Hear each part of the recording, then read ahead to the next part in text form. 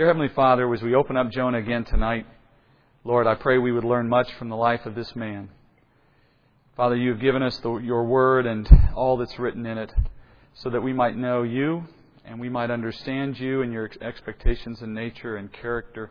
And so often, Father, you plan to bring us that knowledge through the lives of simple men and women as reflected in the Scripture, Father. And you're gracious to show us all there is to know about these people that we can benefit from, not just their obedience, but also their disobedience, not just their successes, Father, but also their mistakes.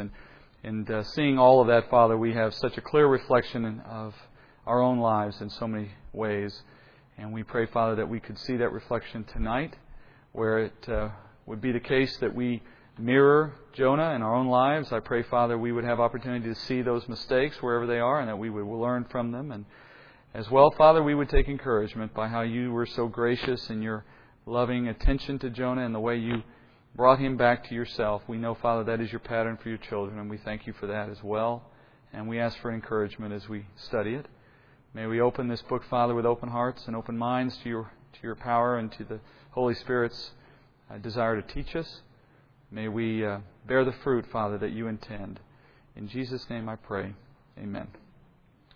Well, welcome back. Second week in the story of Jonah, the man who refused to obey God's call. And when we last saw our hero, if I can use that word, he was sound asleep.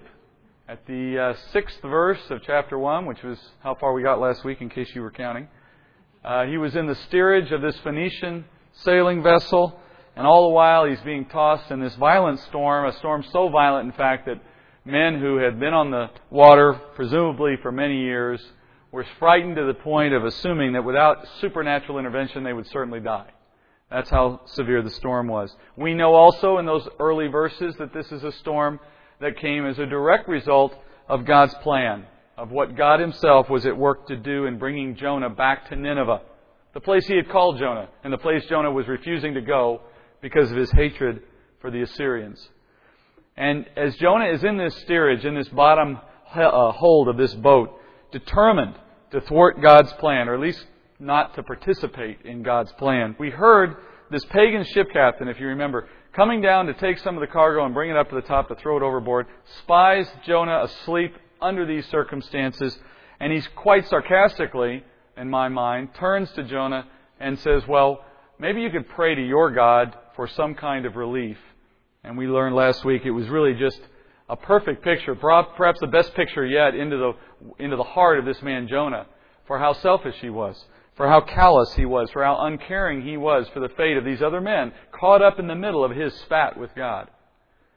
This is a man who flees from God rather than bring a word of mercy and repentance to the enemies of the nation of Israel. Completely uncaring and selfish, and with total disregard for the well-being of others around him, particularly those for whom he cares nothing of.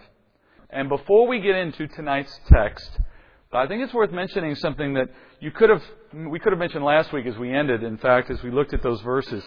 When the captain turned to Jonah and said, why don't you pray? I don't think he did it.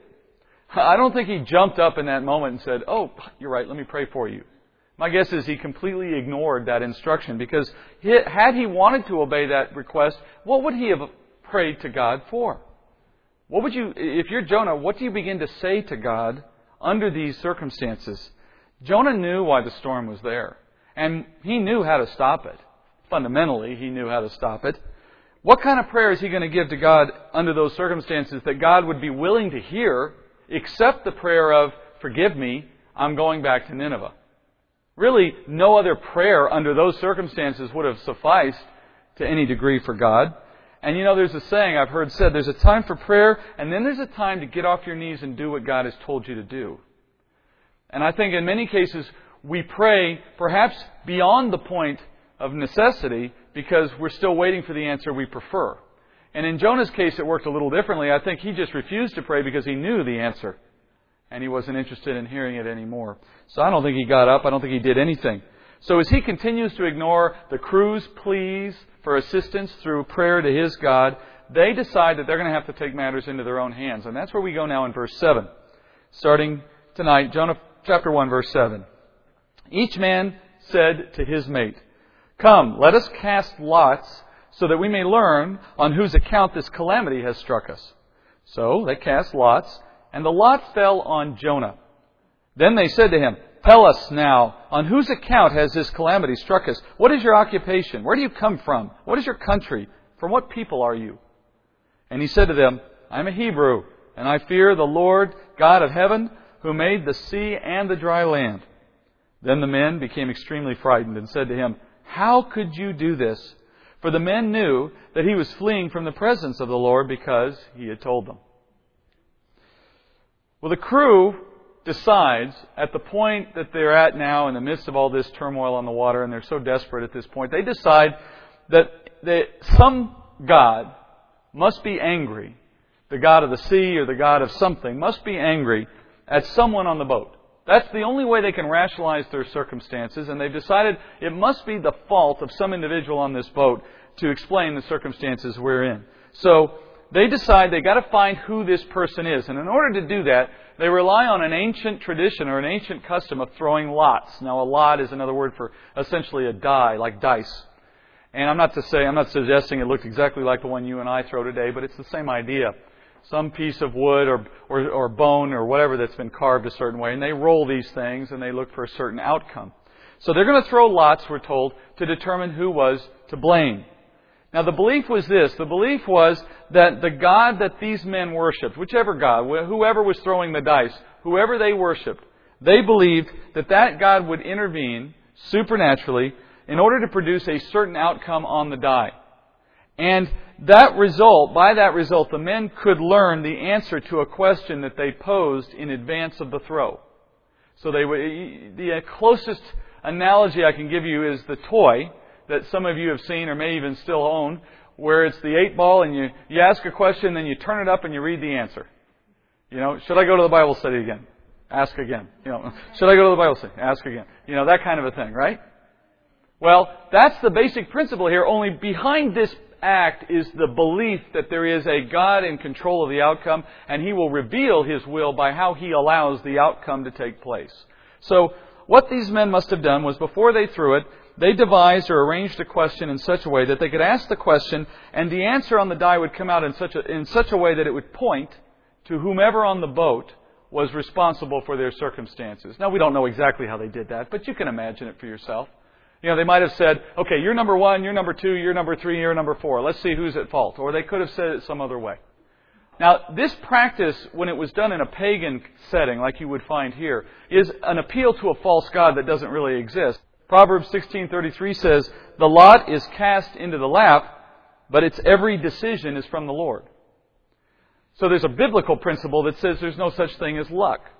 Those of you who may be interested in things of luck like gambling or bingo or card games for just the entertainment value of it, and I'm not saying there's anything necessarily wrong in that, ought to understand that there's a biblical principle that says there's no such thing as luck. People talk about God incidences instead of coincidences, because there's really no such thing as luck or coincidence, because there's no event on earth in the lives of any man that is not directly under the control of the living God. Some tend to think of it as a situation where God is too busy to be bothered in such minute detail. Oh yes, I know that when the World Trade Centers fell, God probably understood and had that was somehow under His control, because that's a big event. You certainly think He's getting out of bed for those events. But in terms of an event like this, where it's small and it's a minor event, just understand the Scripture's expectation for us is that we would always see every action and every event in our life, from the minutiae to the grand, as being under His control and within His purview. And there's a common sense reason for that. I mean, we know Scripture gives us that. That alone is enough. But there's a common sense basis for that. There's a line in a song that I enjoy, a Christian band sings. It says, essentially, you cannot plan the end unless you also plan the means to the end. And that means simply this. If the end of the world is already planned, if we understand that God has already set out that when the world ends, it ends in a certain day, in a certain way, with certain circumstances going on, there's no way He could achieve that end unless it's true that He has control over the means to that end, over every single event that leads up to that. And the more you trace it back, the more you realize there's nowhere you can draw a line. I mean, he had to make sure all those people were born, just those people, no more, no less. All of them alive still on that day, not a day earlier, not a day later. All of them doing exactly what he needed them to do on that day. And that meant that their parents had to do exactly what they needed to do to bring those people into the world on a given day, and so on and so on and so on and so on. Everything had to happen in all of history in exactly the way God planned it, so that it could be a certain way on a certain day as He's designated it. You cannot plan the end unless you also plan the means to the end. Otherwise, it's random. So every detail, from the least to the greatest, must be, and by necessity, under God's control, or He can have no sovereignty over His creation whatsoever. It's an all or none proposition. These men are basically reacting to that insight, though they don't know the living God. They're throwing lots knowing that God is in control, and they're expecting Him to answer them through that calling. God, by the way, gave this same practice to the nation of Israel. Did you know that? This is not merely superstitious behavior. God ordained it in many cases. Do you know the Day of Atonement, the day when the nation of Israel would see their sins forgiven on a national basis, involved a piece of that ceremony, as you remember from Luke, involved the scapegoat. The two goats, one to be taken to the altar for sacrifice, the other one to be let out of the city, is the scapegoat. We studied that when we looked at the last week of Jesus in Jerusalem. How did they know which goat was going to be the scapegoat and which one was going to be the one sacrificed at the altar? The Levite priest was to throw lots. And according to how the lots turned up, God said that would be the way by which He would designate which goat was to leave the city.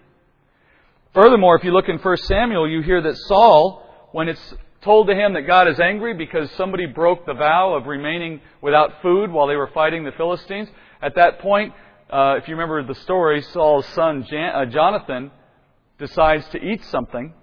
And because Jonathan had violated that vow or that order from Saul, God will not answer Saul's word. So Saul says, we're going to throw lots to determine who's the one that broke the vow. And before it's over, they determined it was Jonathan, sure enough. Again, that outcome had to have been God at work, or it wouldn't have arrived at the right person. So the point is, God works through this process on occasion, and He has actually ordained it under certain circumstances. And Proverbs tells us that every time those lots are thrown, God is in control. Can this be taken too far, though? I mean, could I see you all rush out now to the casinos in Louisiana and start throwing your quarters in, saying, well, God's in control, so this is a godly thing to be doing? Well, you better be sure that God has commanded you to do that before you take that action, because it's just as easily a test. And God will not be tested, remember? A test of God is to presume God's obligation to act in a certain way. It would be equivalent to Jesus when He's on the pinnacle of the temple with the enemy, with Satan. And Satan says, throw yourself off, because after all, the Scripture says He won't allow any harm to come to you. And He says, thou shalt not test the Lord thy God. Because to jump off the top is to presume that God intends to save you. There's no doubt He can, but you're presuming what He chooses to do. And that's a test, and God will not be tested by us. Similarly, if we go and take our house and our life savings and all that we own and go into Vegas and say, He doesn't want me to lose, surely He loves me, He wants me to win, I'm going to put it all on red. See what happens? Well, you're testing God. Unless He's given you clear direction to do so, you've presumed what He intends to do. And I believe as a matter of principle, He will not honor that kind of a test. Because to even do it once is to send a confusing signal to you and I about what we should be doing. So I think that's a dangerous thing anytime you do it. So here the men do it. The sense, I believe, here is that these men were seeking divine revelation with an honest heart to know God's will, and God answered that kind of honest desire with the correct answer. The lots, we're told, fell on Jonah. Now, the text doesn't say this, but I think it's clear they fell this way because God wanted them to know it was Jonah. It's not luck, in other words. It's not coincidence, as I said. It doesn't exist. I almost get the picture of God standing nearby the scene while they throw lots and kind of going like this to the men. It's Jonah. It's Jonah over here. And then the lots fall to Jonah. They begin to interrogate him. Now, they ask him a series of questions here, and you have to picture the scene, right? The boat is doing this. There's a roaring sea. I kind of picture a hurricane-like moment. Like those weather forecasters that are standing there. They're the poor guys that always get sent to the storm scene. I don't understand that. And they're blowing like this and the rain's pelting them. They've got Jonah in a moment like that and they're asking him the questions that you saw in the text. Now, before we look at the questions, though, did you notice something else here about how the text is setting up a contrast? You're going to see this so much over the next 2 chapters. But there's a contrast being built here. Did you see the beginnings of it, even in this one moment? Because we've already talked about how Jonah, the man who knew God, the prophet of the living God. How this man was probably unwilling to pray back in the hold of the ship when the rest of the crew is desperately seeking some kind of divine intervention. Now you've got a bunch of pagan men who, when they find themselves in a difficult situation, what do? They seek divine revelation. Now, I understand throwing lots and praying may not seem like an equivalent in your mind, but functionally it was. On the one hand, Jonah's trying to ignore God, paying no attention to Him. These men are seeking help from any divine source they can, and they finally resort to lots as a way of trying to understand what the gods of their world are saying to them. Pagan men willing to seek divine intervention and revelation. Jonah unwilling to do that. And we're going to see that contrast continue here. These ungodly men, we're told, as they seek divine revelation and receive it, look what they do. They heed it. They have no question in their mind. They get the answer. It's Jonah. Okay, Jonah, what's up with you? A clear sign that they took the answer at face value and received it and acted upon it. You see the contrast with Jonah in that, don't you? Jonah hears the word of God in a clear way. What does he do? He ignores it. And in fact, he goes to the extent of running away, of disobeying it. These men are on opposite ends in terms of how they're living out their life, and yet Jonah should be the one who's doing the right thing. If anything, these are the men that should be ignoring the true living God. There's a distinct contrast in their lives starting to play out before us even now. They ask a series of questions. I want to go through them with you in order. Look at the first one. They ask, on whose account has this calamity, or the word in Hebrew means, or evil, on whose account has this evil struck us? The first assumption is that Jonah is the recipient of a curse sent against him by some enemy. So their first assumption is not that he did something wrong. Their first assumption is somebody doesn't like you and they're coming after you. They've cursed you. They've asked for some kind of spell to be cast against you. Remember, these are pagan men. They had any number of superstitious thoughts, of all kinds of pagan rituals in their mind. They don't know in what direction this has come. They know he's the focus of it, but that doesn't automatically mean he's the one at fault. So their first question is, do you know who could be out to get you? What's going on? Who's got something against you? Why has this come against us? Basically, who did you upset? That might be another way to look at the question. They follow that question with, what do you do? I mean, where are you from? What kind of people are you from? Tell us a little bit about your background. What they're really doing here is they're trying to piece apart the circumstances and look for the smoking gun. They're looking for that one clue that will help them resolve the problem. Because what they're really worried about here is the fact that it's Jonah doesn't help them. Their end effort, their end purpose in this is to stop the storm. They assume that they can't stop the storm unless they appease the God. The only way they can appease or undo the spell or whatever it takes, the only way you're going to do that is to cut to the issue of what caused the God to be upset in the first place. They're working their way through a somewhat logical process to understand why they're in the circumstances that they're in. Now, I don't know if Jonah gave any answers to these questions. They're certainly not recorded in the text. But he finally answers the last question. He says, I am a Hebrew.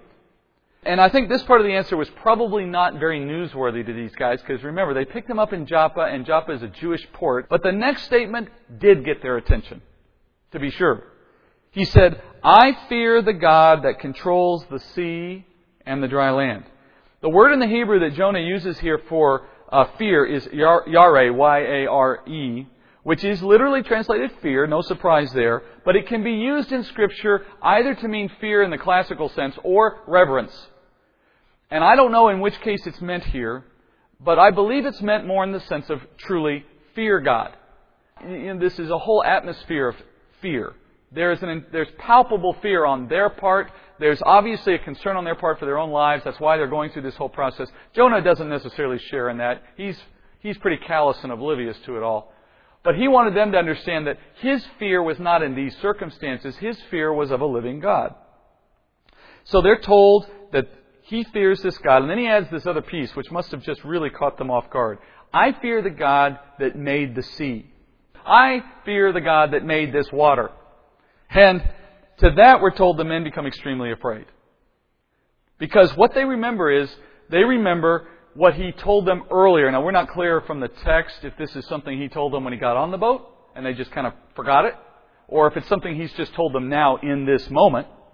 But whenever it happened, he told them, by the way, I got on this boat because that God wanted me to do something I didn't want to do, and so I'm running away from Him. Oh yeah? That's what you're doing? The light bulbs come on at the same time above the heads of all these sailors as they hear this, because here's the thing they last wanted to hear. You, in fact, are the problem. It's not just that somebody else is out to get you. You're the one that the storm is designed to get. And it's because the God who made the waters doesn't like you. So we're hopeless now. At least that's their thinking. How do we solve this problem? There's more irony to be found in this moment, because here's the prophet of God who knows God, knows His power, understands what He's capable of doing, and he's saying that he fears the God of the sea, and he says it probably in a very calm way. Meaning, he doesn't actually show any fear. He's not actually afraid in the moment, but he's saying he's afraid of the God that's causing all this calamity. And he's, meanwhile, doing the best he can to ignore the storm and to ignore God. And then at the same time, you have these pagan men who don't know God personally, showing great fear for Him, or of Him. So the ones who don't know God do fear Him. The ones who do know God don't fear Him. Complete backward situation here again. And then it probably worried these men all the more when they heard, of course, that God was the God of land and sea. Because in the Phoenician culture, they worshipped Baal, basically, who was a god of the sky, the god of the sun and of the sky. He was the one they prayed to for rain. He was the one they saw in control of life by virtue of the sun being such an important part of life on earth. And when they heard that this was the God of the sea, this was their breakthrough, because now they had figured out it wasn't their God who was against them. It was this guy's God who's against him. We're just a byproduct of their fight. I mean, the picture is starting to be drawn for them in a very clear way. So, naturally, they asked Jonah the question that we have all personally been asking ourselves probably since verse 2 of this book, which is, Jonah, how could you do this? How did you think this would work? Because here's irony again. What Jonah had refused to accept, these men understood instinctively. If you make the God of the sea angry, don't try to escape from Him by getting on a boat going out to sea. You see the problem with that? Don't make the God of the sea angry and then get out on the sea. That's a bad thing to do. The last thing you want to do is go where He's in control. Now, what of course these men don't realize is He's the God of the sea, land, air, and everything. They simply see it as a simple cause and effect relationship. They don't realize He couldn't have run anywhere. How ironic that the man who knew God well, far better than these pagan Phoenicians have ever known Him, couldn't appreciate the futility of his actions, but they could. They could instinctively say, you're doing something stupid, and it never occurred to Jonah that that was the wrong thing to do. So then in verse 11, they say to him, what should we do to you that the sea may become calm for us? For the sea was becoming increasingly stormy. And he said to them, pick me up and throw me into the sea.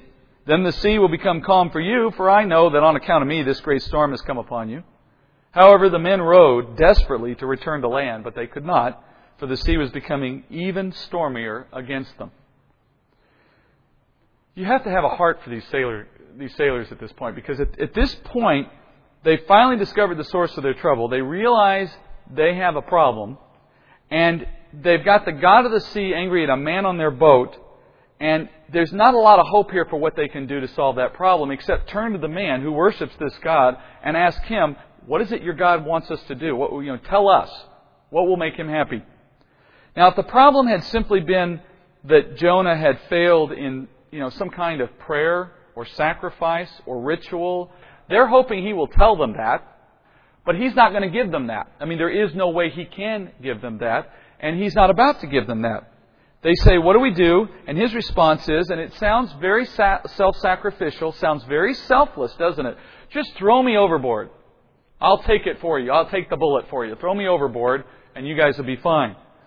Jonah explains his answer by admitting that the storm has come upon them because of his disobedience, so that's why he knows he has to be thrown overboard. It's nice to see Jonah finally own up to the responsibility, but I don't want you to be fooled by his answer. There is nothing self-sacrificial about this answer. He isn't having a change of heart here. Jonah didn't say the obvious answer. What's the obvious answer? The obvious answer is, he's mad at me because I won't go to Nineveh. All right, turn around, I'll go to Nineveh. That's the obvious answer. He doesn't give him that one, does he? He says, throw me overboard, which is a bizarre answer. Throw me overboard. The problem is that he's just as obstinate here as he has been from the beginning. And this actually confirms what we said last week. He'd rather die than see the Ninevites saved by God. Death is an acceptable outcome for Jonah under these circumstances. Remember we said that last week when he's in the hold of the ship sleeping?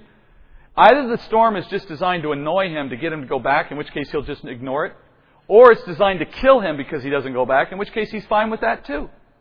Now he's just trying to force God's hand with respect to his own life. He's going to let these men throw him overboard, knowing it will calm the seas, he believes, and getting his way as well, dying without having to help the Ninevites. That's how selfish this guy is. He knew what was going on, and up till now he's done nothing to stop it, nothing to help, not even willing to inform these men of what he knows. And he's shown absolutely no love and no respect for these men, callous disregard for their well-being. And at this point, he takes it a step further. I want you to see that for a minute. Because what he's about to presume upon these men is that they will murder him. He could have jumped. There's nothing holding him to the boat. No, he doesn't want to jump. He wants them to throw him. He would rather presume upon these men the burden of killing him than to have the decency, if you will, to do it himself, if that's what he really wants to see done. I have friends I know who live here in San Antonio who had the terrible experience of seeing this kind of thing happen in their own life, where they were driving home one night, and as they're driving on, they're exiting the freeway, they take an off-ramp, and if you know how freeways are built, typically once you get into the off-ramp, the barriers are such that you really are committed. You're not going to, there's no shoulder to the off-ramp. You're in a narrow passageway. And they're driving along at night and they leave the freeway. They're traveling 50-something miles, 60 miles an hour still. And as they come down this channel, and all of a sudden out of nowhere, this woman jumps the barrier in front of their vehicle. Now, she times it in such a way that there's no hope to avoid her. They can't get out of her way. They certainly couldn't stop in the moments before they saw her. And they kill her as they hit her. Now, that was clearly not a fault of theirs. The woman did this to commit suicide. But what she did in the process of taking her own life was mentally scar the poor lady driving this car for life. I mean, it's the height of selfishness in how she chose to carry out that act. And I think you're seeing Jonah presume the same kind of selfishness here upon this crew. In verse 13, there's a little curious detail. Look in verse 13. As they make every effort to bring Jonah back, we're told, the storm gets worse. These men who did not know the living God, who did not know the love of God in the way Jonah did not know the mercy of God, these men are so afraid and so respectful of this unknown God and so respectful of human life even, that rather than listen to this man's nonsense about throw me overboard, they start to work the solution in the obvious way, which is, we'll just take you back to land. We don't have to kill you. Let's just get you home, and He'll deal with you once we get there. And then the curious detail, while they're trying, the storm gets worse. Now that seems kind of odd, doesn't it? I mean, wouldn't we expect that as these men make an effort to return Jonah, that God would ease the storm and not make it worse, so as to allow them to get Jonah back? I mean, isn't that the point of the storm? To get him back so that he would go to Nineveh? Why make it harder on the guys to let Jonah get home? Well, consider something I mentioned last week.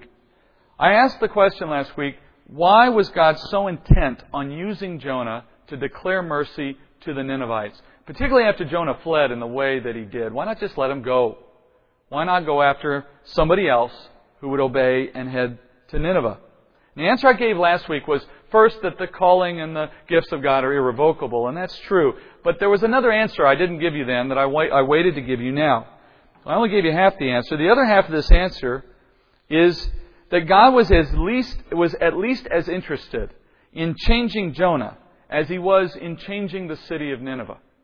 This is the pattern God uses throughout Scripture. If you've studied the Bible much, you've seen this at work many times. We'll often read about God at work in some circumstance in history, but if we're not careful, we'll overlook the fact that God's primary purpose is often different than the one we may have assumed by reading the story.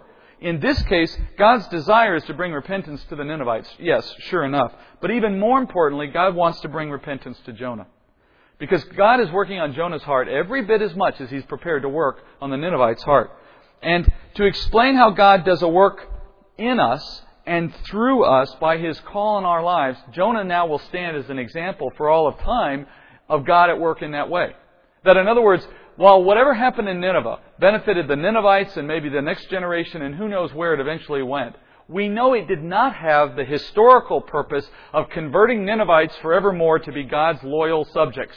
Because it was only about 60 years later that they ride into the northern kingdom and haul off the entire nation captive and distribute the Jewish nation for the rest of this age. In other words, they remained enemies of Israel despite this momentary reprieve. So God's ultimate purpose in bringing repentance to the Ninevites was not culminated by the Ninevites' repentance. Its ultimate purpose was in allowing him the opportunity to work through a man who, as a prophet of God, should have known better, but clearly didn't. And not only is he working on Jonah's heart, he's also going to be working on yours and mine by virtue of how we read this story. So it stands as a testimony for the ages afterward as well. If God were to allow these men in this boat to return to Joppa successfully with Jonah still in the boat and Jonah still unrepentant, then he would not have accomplished anything. Yeah, Jonah physically, he'd be back on land. Whoop-de-doo. But Jonah spiritually, the same old Jonah that was asleep in the bottom of the boat. The same disobedient man that got on the boat in the first place. So what God is prepared to do is allow Jonah to make his way back to land, but only when his heart is turned back in preparation for the work that he was called to do in the first place. So to allow the men to just row back with an unrepentant Jonah on the ship really hasn't solved any problem. All it's done is remove the storm from these men's lives.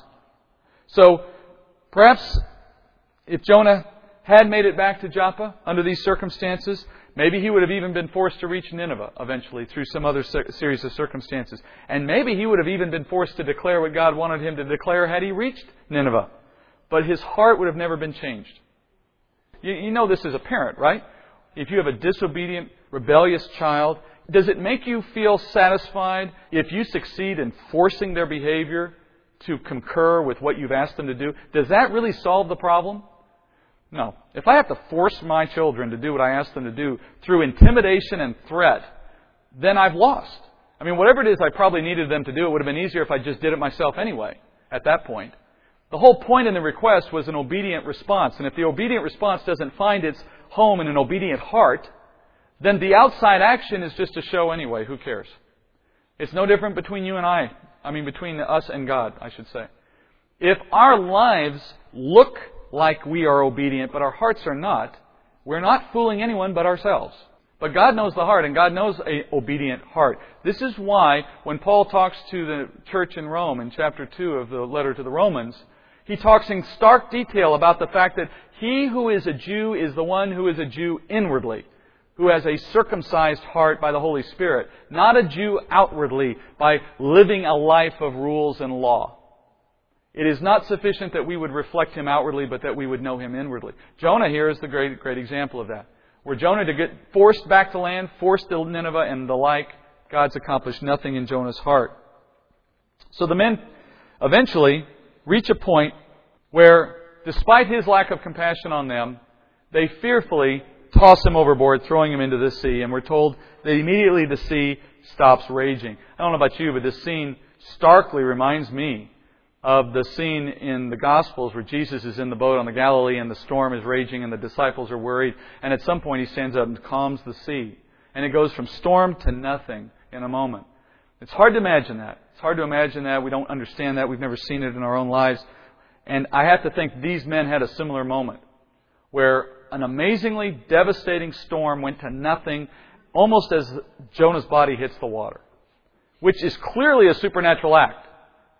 One scholar wrote, "The Book of Jonah contains within its few pages one of the greatest concentrations of the supernatural found in the Bible, and yet it is significant that the majority of them are based upon natural phenomena." There's a principle in theology called the conservation of miracles.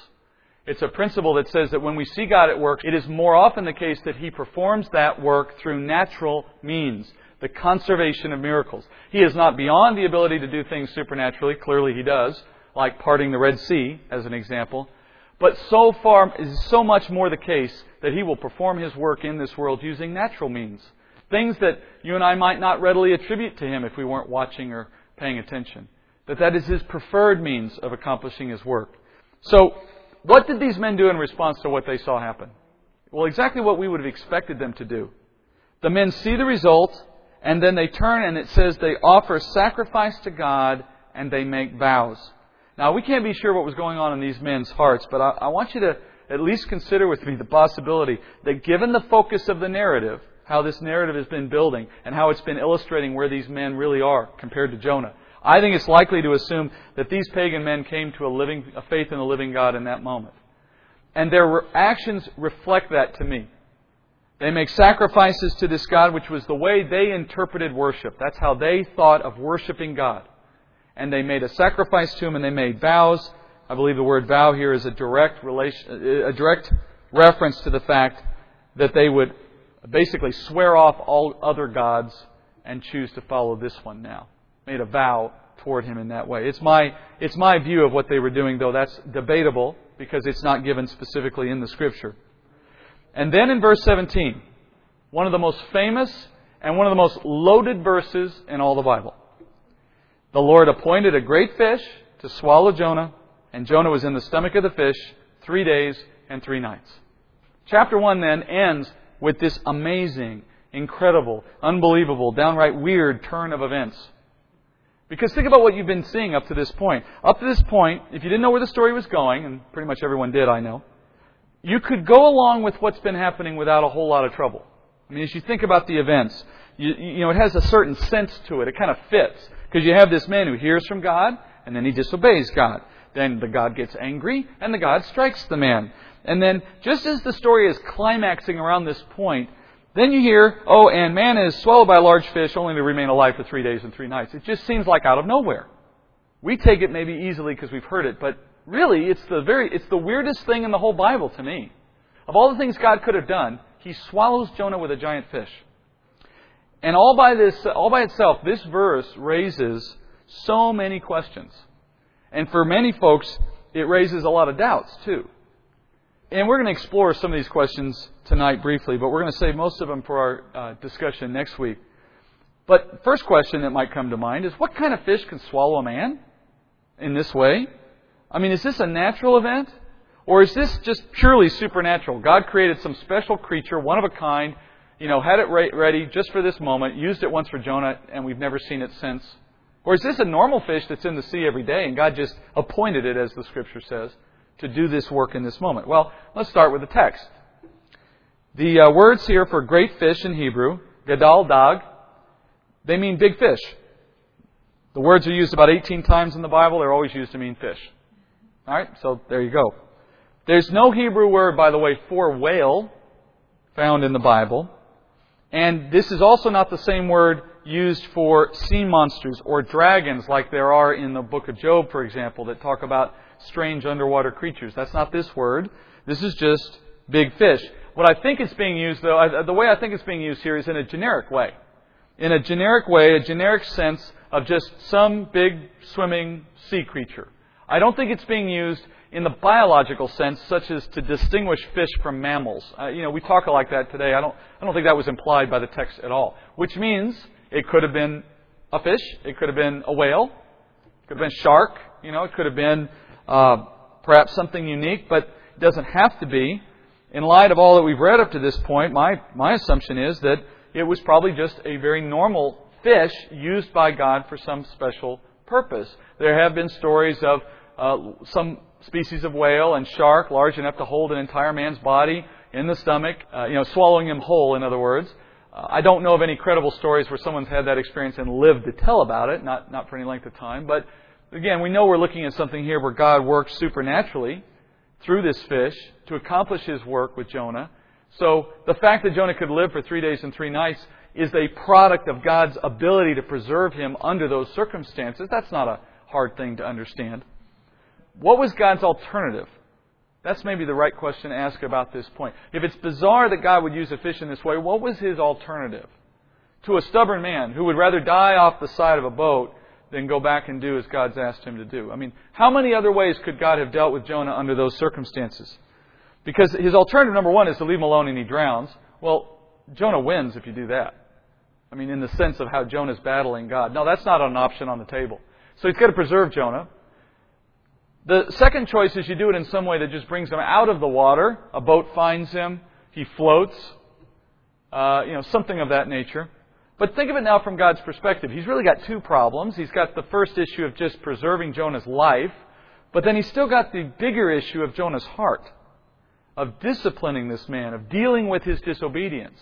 So now when you look at it from that perspective, the belly of a fish is actually a pretty good place to keep Jonah. If your point is to preserve him while at the same time giving him a taste of the consequences of his disobedience. I mean, the belly of a fish, that's not a very comfortable place to spend some time. And that's, I think, a part of what's going on here. So while it seems a bit bizarre and out of left field, when you're in the water, that's what gets you, fish. And so all God has done is use the natural to accomplish His supernatural purpose. So the fish is probably some unidentified species of sea creature large enough to swallow a prophet. And suitable to God's purpose. To put it simply, he kind of jumped out of the frying pan into the fire. In fact, you could say that when he asked to be thrown overboard, he made a halibut decision. Because now he's going to flounder in the belly of this fish, kind of carping over his circumstances. Not even a soul nearby to comfort him. Not a perch to rest on. Well, next week we'll come into chapter 2. If you want a little homework, I don't do this much, you know, but if you want to do a little homework, there's a parallelism in this book that's really striking because it's so consistent throughout the book. It's done more than in most books, and that's why I said it's structured much like a parable for that reason. Look at chapter 2 as a whole, very short, as you would expect, and compare it back into chapter 1, and you'll start to see a parallelism that's very striking. And it's clear enough that what God is going to do in the time that Jonah, this quality time he spends with the fish, that He's going to bring Jonah back through his own circumstances in a way parallel to the ones that he subjected the men on the boat to. And you're going to see him reaping here a little of what he sowed on that boat with these men, at least in the sense of how his emotions and his circumstances, how he responds and how he deals with those, how he experiences those in light of what he put the men through. It's a very interesting way God works, and we'll learn a lot about it for our own sake when we study it next week. Dear Father, thank you, Lord, for the night. And Lord, thank you again for the opportunity to see Jonah, a man who we know is not the pinnacle of obedience, to be sure, but a man of faith who, like us all, had his shortcomings, and at times, Father, preferred his will to yours, and was stubborn in the face of your counsel and of your chastisement, Father. But, Father, we are thankful that when we are faithless, you are yet faithful, and you will pursue us, Father, and you will discipline us as a father disciplines his children, because you do love us as children. And you have called us, Father, and that calling is irrevocable. And we praise you, Father, for that. For if it were up to us, Father, our disobedience would get the better of us, we know. And, Father, we thank you that through the Word even we could see a glimmer of what it is like to be in disobedience to you and how you pursue and how those consequences can befall us. Father, I pray that perhaps that might be the motivation for some of us in here who have felt a tug from our flesh to walk away from your call, to do those things that we desire above what you desire. Let us look upon Jonah tonight, Father, and understand that we could be him, or we could learn from him. And I pray, Father, we would learn. Let us come back next week according to your will, Father, so we may continue in this study. And we thank you for the chance tonight. In Jesus' name I pray. Amen.